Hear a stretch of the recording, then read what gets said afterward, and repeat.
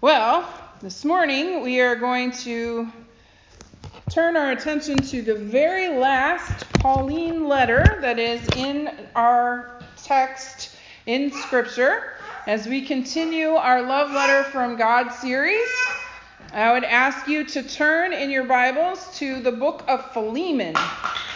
Philemon, it's a very short letter, and we're going to read all 24 verses. And so if you are physically able and of a mind to, I would ask that you please stand as we read together the book of Philemon, which is actually a letter that we will read, a personal letter. We start actually with our key verse for the entire series, which says, "For God so loved the world that he gave his only Son, that whoever believes in him should not perish, but have everlasting life."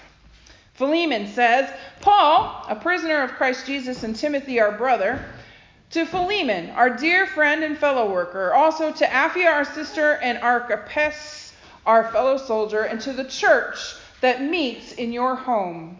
Grace and peace to you from God our Father and the Lord Jesus Christ. I always thank my God as I remember you in my prayers, because I hear about your love for all his holy people and your faith in the Lord Jesus. I pray that your partnership with us in the faith may be effective in deepening your understanding of every good thing we share for the sake of Christ.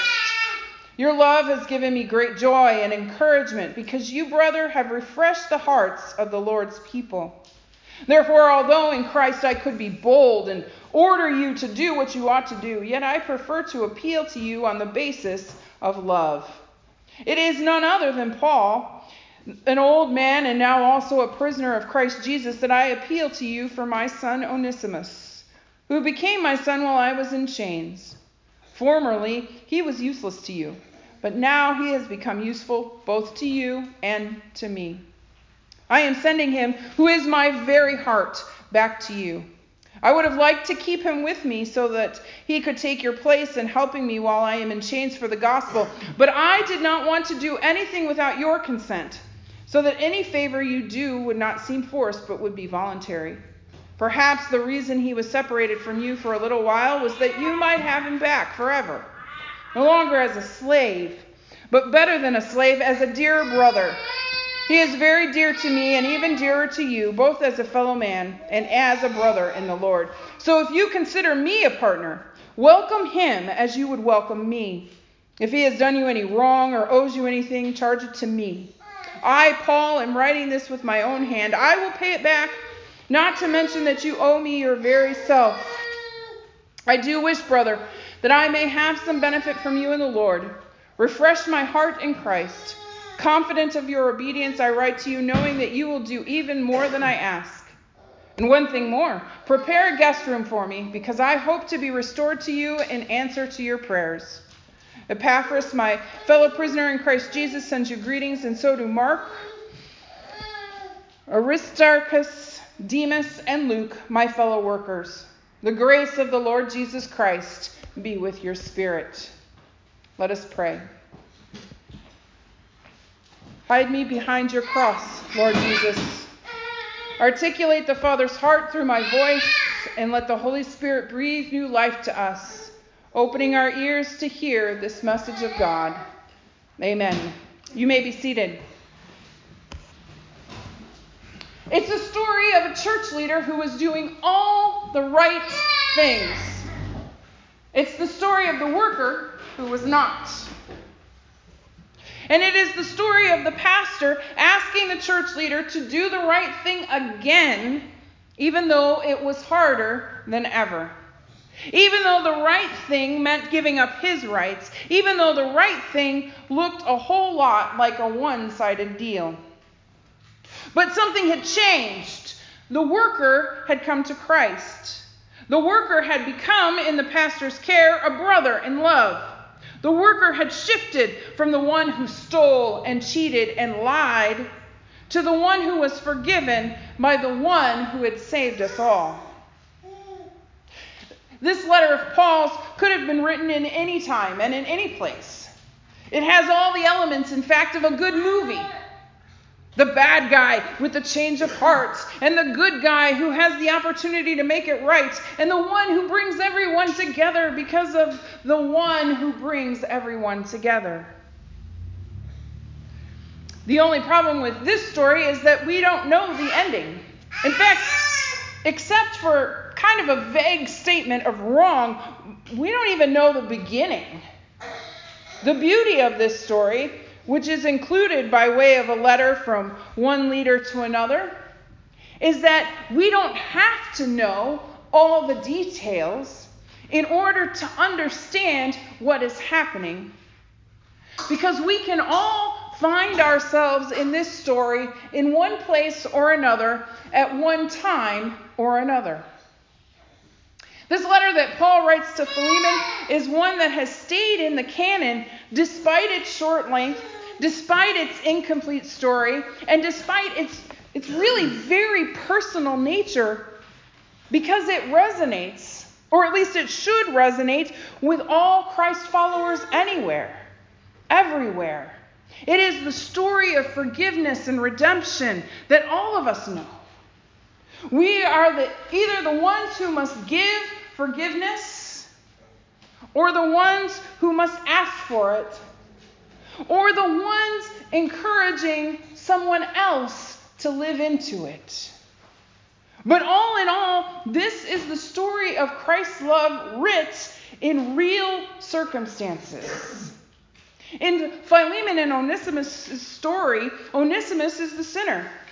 He has at the least run away, and potentially he has stolen from his master. Philemon is the wronged master. The Roman Empire had lots of people who often sold themselves into slavery to pay debts. It was a little different than being captured and becoming a slave, the way that we have historically known it in our history. In this case, in the Roman Empire, slavery was generally temporary. Slaves had the opportunity to earn their freedom. But slaves who broke their agreement were despised by other slaves and by the people who would be in power because they were doubly in error. They had broken their word, and they had defaulted on a debt. And because of this, Philemon has rights in the Roman Empire that include the option of condemning Onesimus to death. But Jesus. Paul tells Philemon that even though he could exercise his rights, and Paul is not commanding him to do otherwise, Onesimus has not only had a change of heart, he has become Philemon's brother in the kingdom, serving Paul as though he were Philemon himself. And that should mean something, Paul says. In fact, the kingdom that we are part of, God's kingdom through Christ, makes us behave differently. If it doesn't, why bother? But we waive rights that we would have insisted on before. We challenge the status quo that insists that each of us is better than the rest of us. We defy logic. We love the ones who have hurt us. We give to those who might have taken advantage of us, who might still take advantage of us. We surrender our rights to the love and favor of the God who runs the kingdom we live in. We are always only looking for God to say, "Well done," at the end of our living, instead of living for the accolades of those around us. We don't care what others think. We care only that God has said, love your neighbors, pray for your enemies, and live as though the designation of last place is as precious, if not more so, than the designation of winner. We don't know what Philemon did when his runaway slave came back to him. But we do know that if Philemon was a true follower of Jesus, then the right thing, although it was the harder thing, was the thing he did. This week, someone told me that Christians too often are the ones who throw stones, who spend their time condemning others and hurting them instead of standing up for those who are finding their way or being dismissed or being detained or being victimized. And my answer to that is that true Christ followers find their place catching the stones that others throw and dropping them in order to love both sides. Both those who can't see past their righteous indignation to throw them, and those who can't run away when they are lobbed. It isn't comfortable to stand in between those spaces. It isn't easy. It isn't even fun. But the Jesus who dressed in human flesh, even though he is God, says that this is the way of the cross. We don't get to throw stones, even at those we disagree with. We don't get to adamantly insist our rights being acknowledged or fulfilled, even when we are right and the other one is wrong, because Jesus calls us to do something more, to do something better, to a hope in a life where giving of ourselves and giving all we are offers the return of abundant grace that makes our surrender a precious receipt of the beauty of God's favor. God's blessing is God's presence. And we forfeit that blessing when we insist on making ourselves first and foremost in any situation. Loving others is hard work. It requires effort to be kind. But Paul gives this introductory statement about who Philemon is at the very beginning of the letter, where he says, I always thank my God as I remember you in my prayers, because I hear about your love for all his holy people and your faith in the Lord Jesus.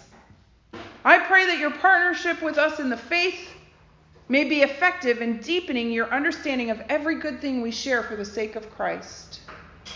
Your love has given me great joy and encouragement, because you, brother, have refreshed the hearts of the Lord's people. Based on this, it seems reasonable to assume that although Onesimus deserved something else, Philemon, in love, welcomed his former slave as a brother in love. And we might all be Philemon. There may be moments when we are, but we all have been Onesimus. We all have been in the position of asking for grace where we deserved something else. That is, in fact, the very definition of the gospel. God gives us grace and mercy when we deserved death and punishment. God offers us relationship where we were once rebellious. God says, please come to me, even when we run away. In fact, God started the redemption story by coming after us, by offering ways to get back in relationship and building a plan whereby God himself would come to us, would pursue us, so that we might see the truth of God's love in the beauty of a babe in a manger, the harshness of a Savior on a cross, and the glory of an empty tomb that promises a resurrection that defies the damages we do to each other. God asks us to love God more than we love ourselves, because God loves us and gave himself up for us, and because in the place where we live into God's kingdom, that's the place where we can receive God's blessing in our lives. How could we possibly imagine saying no to that? I don't think Philemon did. I hope that each of us refused to as well. If you're sitting here today and maybe you've been coming to church all your life, or you've been coming to church for a long time, but you still aren't necessarily a Christ follower, or if you aren't sure if your life of Christ following looks the way Philemon's did, I ask you to remember God's love for you as we move into our time of response and reflection. It is at the table of Christ, what we call communion, that we find our way home. It is through communion that grace is given and the redemption makes its way from our heads to our hearts. It is my prayer that everyone who hears my voice today, including myself, will know that Jesus lives and that Jesus loves and that you are welcome, no matter who you are or what you have done. So as we have been doing every week in this series, I remind you one more time what it means to say God loves. I'd ask you to follow along on your blue sheet.